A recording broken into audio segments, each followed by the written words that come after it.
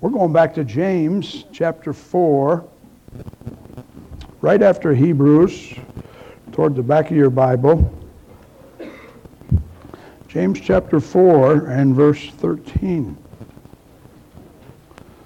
3 mistakes you should never make. There's a lot of mistakes that you should never make, but James lists 3 of them. And the fact that they're listed here in the Bible means they are quite important for you and me. James chapter 4 and verse 13.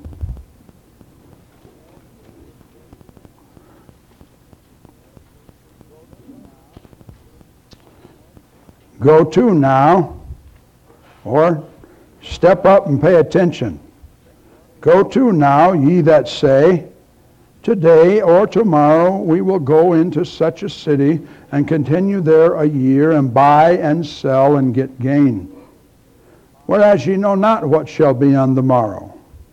For what is your life? It is even a vapor that appeareth for a little time and then vanisheth away. For what ye ought to say, if the Lord will, we shall live and do this or that. But now ye rejoice in your boastings, all such rejoicing is evil. Therefore to him that knoweth to do good, and doeth it not, to him it is sin.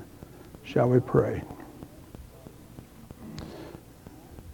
Heavenly Father, I just pray that we might understand that the life that is lived to please you is the best life, is the most productive life, is the most sensible life.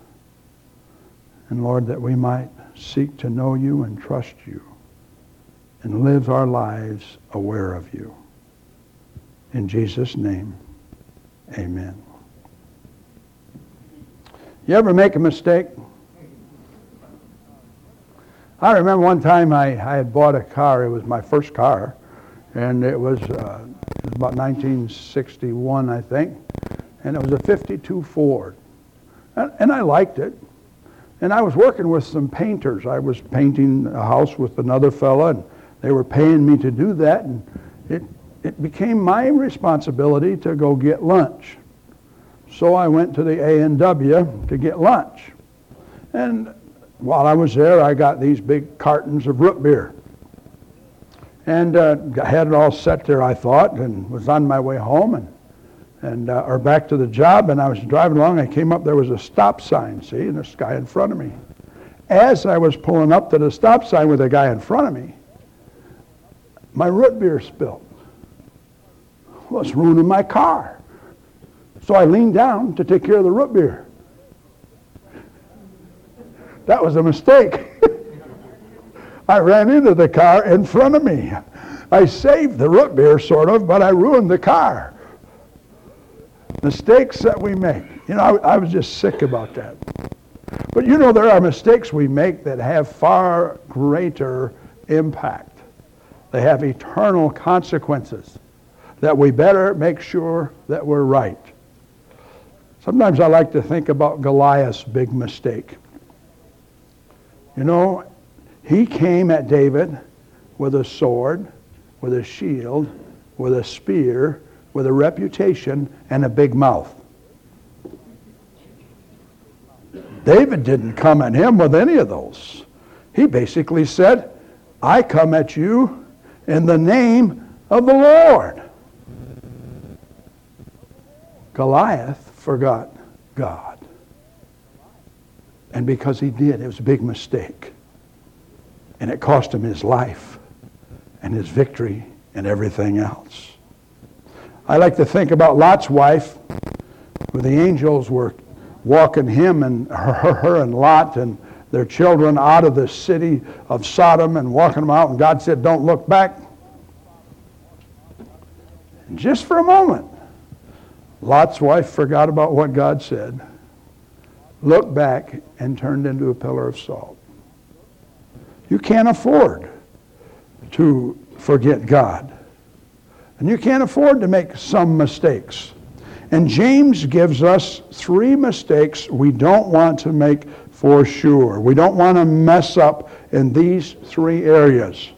And the first one he gives us is in verse 13, where he says, "Go to now, ye that say today or tomorrow we will go into such a city and continue there a year and buy and sell and get gain." So what's wrong with that? I mean, people make plans every day. I mean, good business people, good persons, they make plans and they make their plans. It's a wise thing to do. You are supposed to plan your work and work your plan. And this looks like a good plan to me. Look at it. When they say, here's our plan, here's what we're going to do. When are we going to do it? Today or tomorrow. Where are we going to do it? In such a city. How long? We'll spend a year there. What will we do? We'll buy and sell. We'll carry on business. Why? To make money. Now that's a good plan. If you've ever been in business for yourself, it's kind of like that for you. But the Bible doesn't condemn that. What it condemns is something else. And the first mistake you must avoid is planning without God. Planning without God. You see, in this whole thing, in this verse, there's not a single mention of God in the whole plan. He knew what he wanted. He knew how to get there. But he didn't take time to check it out with God, to consider God. Now, I'll be honest with you. I'm not going to give you any specifics, but I think this is one of the major battle areas for believers. It is for me. You know, it's possible to be a preacher and preach or teach 4 times a week and forget God. It's possible to be a Christian and everybody think that you're a great Christian and to make your plans without God. The Bible does talk about planning. I'm not saying you're not supposed to plan. Jesus talked about not going out to build a house without first considering the cost. Proverbs tells us over and over again that if we don't plan, we're fools. He's not talking about planning. He's talking about planning without God. It's good to have dreams. It's good to have goals as long as you include God in them. It's what he didn't do. He forgot to include God. There was an article in the Reader's Digest written by a fellow by the name of Alexander Saul. And here's what he wrote. "Since I have spent well nigh 50 years working on the history of the Russian Revolution, in the process I've collected hundreds of personal testimonies, read hundreds of books, contributed 8 volumes of my own. But if I were asked today to formulate as precisely as possible the main cause of the ruinous revolution that swallowed up some 60 million Russians, I could not put it any more accurately than to repeat the phrase, men have forgotten God." He said, "What is more, if I were called upon to identify the principal trait of the entire 20th century, I would be unable to reflect anything more precise than this statement, men have forgotten God." That's what James is saying. You can be a believer and forget God in your daily life. I know a lot of people who say they love the Lord. They say that Christ is their Savior. But when it comes to planning their business, their job, where they're going to live, their vacation, their checkbook, they are practical atheists. You know, it's sad to meet someone who says, "I don't believe in God. I don't really believe he exists." I think it might even be sadder still to find someone who says, "I believe he exists," but then don't act like he exists. To not make any plans and involve him. You say you believe in God? Does he have your business? Someone says, "I don't believe in mixing business with faith." You better if you're a believer. We talk about for the believer, we talk about, sometimes we're not careful, the secular and the spiritual. Listen, if you're a Christian, it's all spiritual. Every bit of it. Planning without God is practical atheism. It's practicing atheism. So what's the solution? You know what it is. Include God in your plans.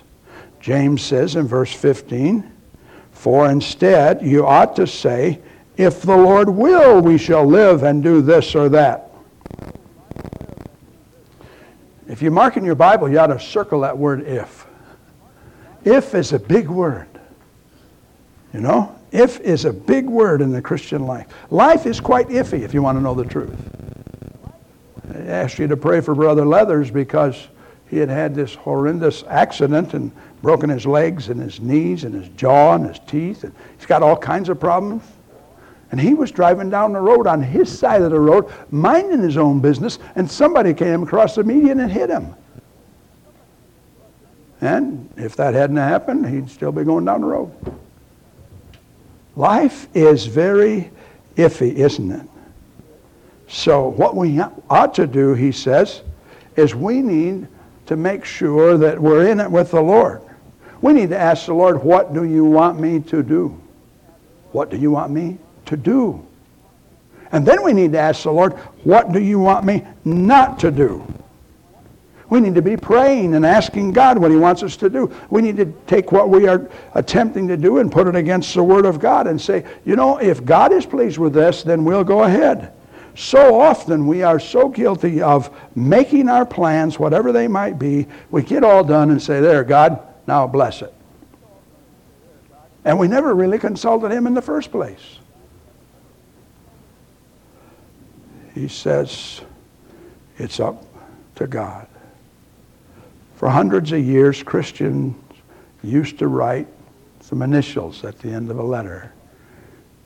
D.V. D.V. Those letters stood for, I don't know if I'll pronounce it right, but Deo Volenti. Lord willing. Lord willing. When's the last time you put that at the end of your letter? Or at the end of your email letter? Lord willing. You know, there are three responsible responses to God's will. The first is, you can make reference to it. You can make reference to it.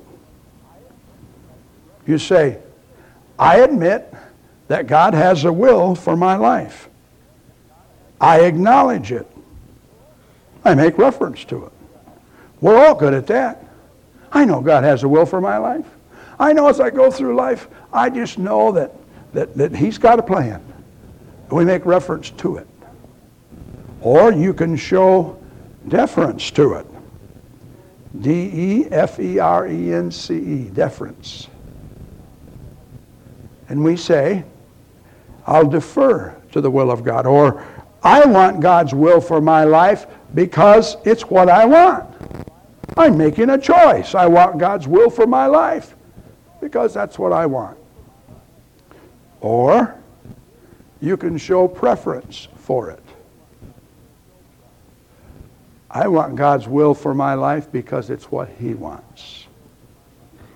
If you can get the I out of the way, you'll have a lot more success in life.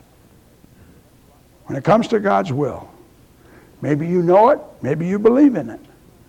Maybe you say, yeah, I want that for my life because I think I'll come out better for it. Or maybe we ought to be saying, I want God's will for my life because I know that he knows a lot more than I do, and he knows what's best for me, and I want it because he wants it for me. The Bible says in Proverbs 16:9, a man's heart plans his way, but the Lord directs his steps. We need to stop praying, God bless what I'm doing, and pray, God help me to start doing what you're blessing. That's what we need. Instead of saying, God bless what I'm doing, Lord help me to know what to do wherever you're working so that I can get where you're blessing. Get in his way. That's the first mistake. planning without God. The second mistake you must avoid is presuming about tomorrow. Taking life for granted. Just assuming that I'm going to live forever, that I'm not going to be the one that's going to die. Oh, that's crazy, isn't it? I believe I'm going to die. Not today, though. And not tomorrow. And probably not, let's see, 59. I probably got another 40 years, don't you think? You guys are laughing. I don't like that laugh. You know what? We shouldn't presume about tomorrow.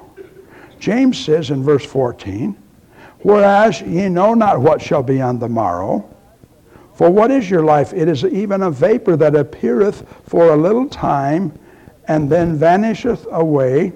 And then in verse 16 he says, but now you rejoice in your boasting. All such rejoicing is evil. What's he saying? You don't know what's going to happen tomorrow. You don't know when your life will be done. You just need to understand your life is a lot shorter than you think it is. He talks about it being a mist. You know, he talks about being something that is here today and gone tomorrow. I think of my friend, Dr. Ralph Turk, going home to be with the Lord. Folks, he had a heart attack. So he goes in the hospital. I shouldn't say this, Jerry, I'm sorry, but I'm going to say it anyway. But he goes in the hospital, and he has surgery. Great surgery, triple bypass. And he comes out of surgery, and he's just doing well, and he's all excited about, I'm going to get back to the seminary, and I'm going to start teaching again. But there's only one little thing happened. He picked up a little staph infection. And that's why he died. Now, first of all, he died in God's time. But he was expecting to go back to class and teach. But that wasn't in God's plan, you see. Presuming upon tomorrow we don't want to do. We need to be so careful. You know not. Here's a couple reasons we shouldn't presume about tomorrow. One is life is unpredictable. It says, you know not. You don't even know. We need to understand that. Have you ever tried to think of all the things that could happen? I can eat my wife's cooking and croak, I'm in trouble on that one. I know you know that wouldn't happen. I look too good. But you never know. You could go to the restaurant and get something. You could swallow a bug the wrong way. You could get out on the highway and some crazy person decide that it's your time. You never know what could happen. You're in business, you could go broke in a week. It's just amazing the things that can happen. Life is unpredictable. You don't know what's around the next corner. You don't know what's coming tomorrow. You don't know what's coming next week. So we ought not to presume about tomorrow. Not only that, James tells us your life is brief. Your life is a vapor. Your life is a mist. It's like a fog. Oh, that's not what it means. No. A lot of us live in a fog. But your life is like a fog. It's here in the morning, it's gone at noon. How does the Bible describe your life? It says your life is like a leaf, a grass, a flower, a shadow, a cloud, a vapor. We are all only one heartbeat away from eternity. So we ought not to presume upon tomorrow without God. I always like the way that Spurgeon said it. He said, I am not amazed that people die.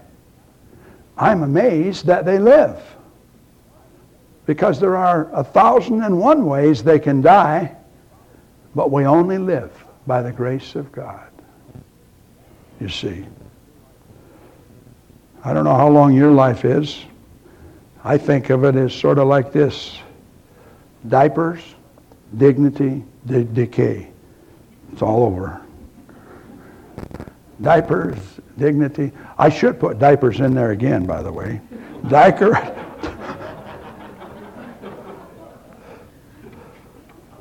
Do not boast, it says in Proverbs, about tomorrow, for you do not know what a day may bring forth. What's the solution? Live one day at a time. Matthew 6:34 says, take therefore no thought for the morrow shall take thought for the things of itself. Sufficient unto the day is the evil thereof. Here's what that's really saying. Don't be anxious about tomorrow. God will take care of tomorrow. Live one day at a time. The psalmist says, my times are in your hands, Lord. Don't make the mistake of planning without God. And don't make the mistake of presuming about tomorrow. We need to be so careful. David said in Psalm 35:15, Lord, my days are in your hands. The third mistake you must avoid is putting off doing good. Putting off doing good. He says in James 4:17, therefore to him that knoweth to do good and doeth it not, to him it is sin. Or the NIV reads like this, anyone then who knows the good he ought to do and doesn't do it sins. James is talking about procrastination. You know, the someday I'll thing. I came across this, I like it. Procrastination is my sin. It only caused me sorrow. I know I ought to change my ways. In fact, I will tomorrow. How do you define sin anyway? When we think of sin, we think, oh man, murder, adultery, cheating, lying, stealing. These are sins of commission, sins we commit. But there's another kind of sin written in this verse, and it is the sin of omission. To him who knows to do good and doesn't do it, it is sin. Guess what? You can be doing absolutely nothing and be living in sin. One of these days, I'm going to get serious about God. One of these days, I'm going to start praying. One of these days, I'm going to get faithful in church. One of these days, I'm going to talk to my neighbor. Listen, sometimes that is sin. We ought to be doing it. I know, I got you all on that one. What's the solution? What do you think? Do it now. Do it now. Proverbs 3:27 and 28 reads like this. Do not withhold good from those who deserve it when it is in your power to act. Do not say to your neighbor, come back later, I'll give it tomorrow, when you have it with you. You know, there are three things you can do with your life. You can waste it. There's a lot of ways to waste your life. You can waste it in front of the TV. You can waste it on videos. You can waste it on the golf course. Oh, whoops. You can waste your time. You can waste your money. You can waste your life like the prodigal son. So you can waste it. Or you can spend it. By that I mean you can spend all of your life doing things to acquire things so that you have more toys than anybody else when you die. And you just keep trying to acquire more and more and bigger houses and bigger cars and on the list goes. You can spend it. or you can invest it. You know the best thing to do with your life? Invest it in something that's going to outlast it. You know?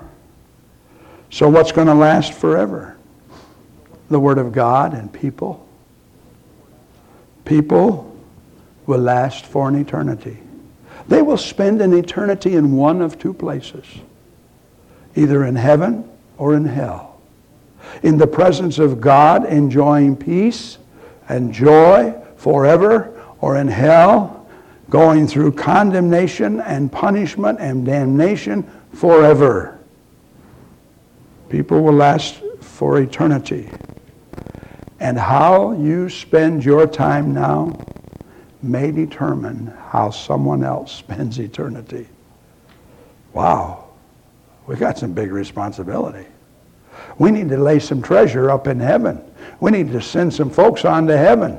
Somehow or another, we need to do that. We need to do that by our giving in the church, by our involvement in the church, by our ministry in the church, by our talking to people, by the way we live. We need to be sending up treasures into heaven. So why not invest your life in things that last? We worry about duration, time, how long we're going to live. God worries about investment, or what we do with that. Remember the story that Jesus told about the talents? And how each one received so many talents, and the one servant received one talent. And he took his talent and he buried it so that when the master returned, he wouldn't have lost it. And the master said he buried it. He took that talent, he took that what you had, he buried it. And the master came back and he said, "You wicked servant. At least you could have invested my money in the bank, but you buried it." He said, "You wicked servant." What had he done? Nothing. Nothing. When's the best time, my friend, for you to put your trust in the Lord and start walking with Him? Jesus told a parable that tells that to us. And I'm going to read the parable to you from Luke chapter 12. He spake a parable unto them, saying, The ground of a certain rich man brought forth plentifully. And he thought with himself, saying, What shall I do, because I have no room where to bestow my fruits? And he said, This will I do. I will pull down my barns. I will build greater barns, and there will I store all my fruits and my goods. And I will say to my soul, Soul, thou hast much good laid up for many years. Take thine ease, eat, drink, and be merry.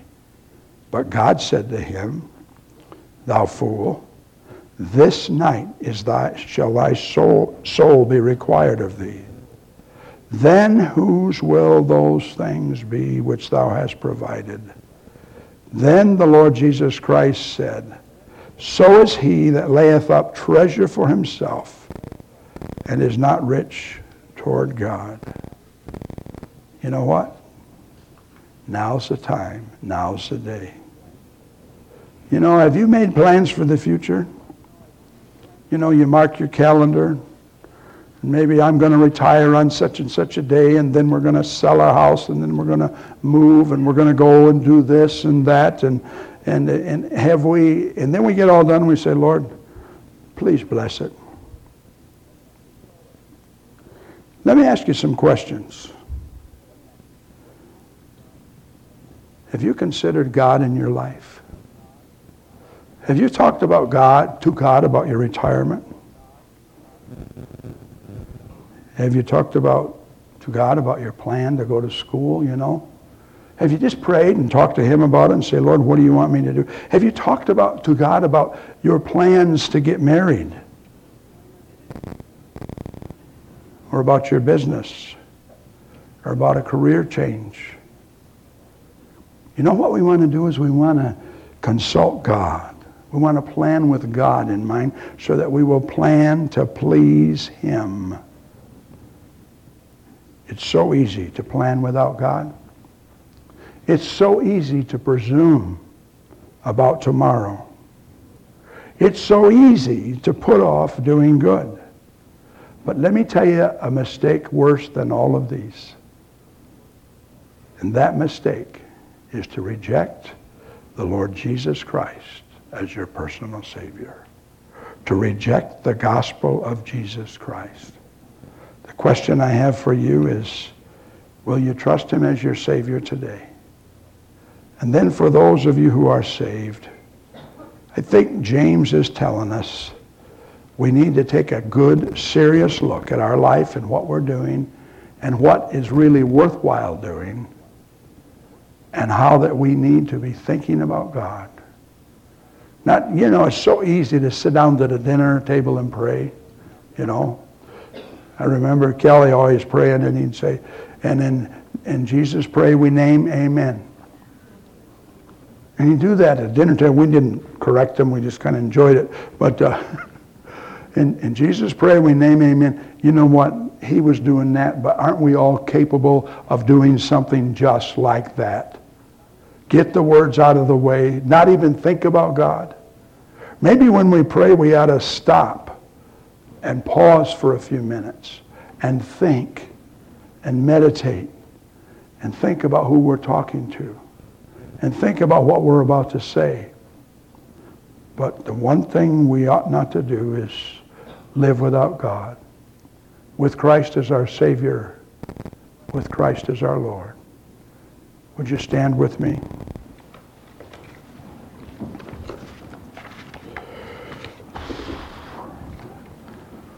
Shall we pray? Heavenly Father, you know where each one of us is at. Lord, you know how well we walk with you and how we don't. Lord, you know where we forget, where we presume, and where we fail. And so, Lord, I ask you to search our hearts and convict us, that we might change, that we might be converted. But Lord, also, I pray for that person who is here, who is without Christ, who's never been saved, who's been trying to live his or her life without the Lord all their life. I pray, Lord, that they would come to you, come to know Christ as their personal Savior. I pray that they would be willing to step out and Lord, come forward as you are speaking to their hearts and put their trust in Jesus. In His name we pray. Amen. We're going to sing a hymn at this time, and as we sing it, I pray that if there's something that you need to talk to the Lord about or pray about or present to Him, I invite you to come to the front here and pray. If you're here and you're not a Christian and you've been putting it off and you've been living all your life without God, I invite you to come take my hand and say to me, Pastor, I want God in my life. I'll show you how you can do that. Okay?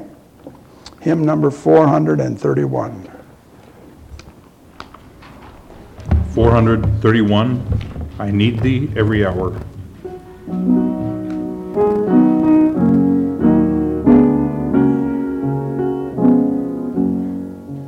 I need Thee every hour, most gracious Lord.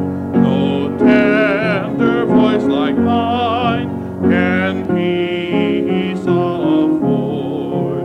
I need Thee, oh, I need Thee, every hour I need Thee. Oh, bless me now, my Savior, I come to Thee. Let's bow our heads and just sing that chorus. Don will lead us in it. Just sing it as a personal prayer, okay? I need Thee, oh, I need Thee, every hour I need Thee. Oh, bless me now, my Savior, I come And all God's people said, amen.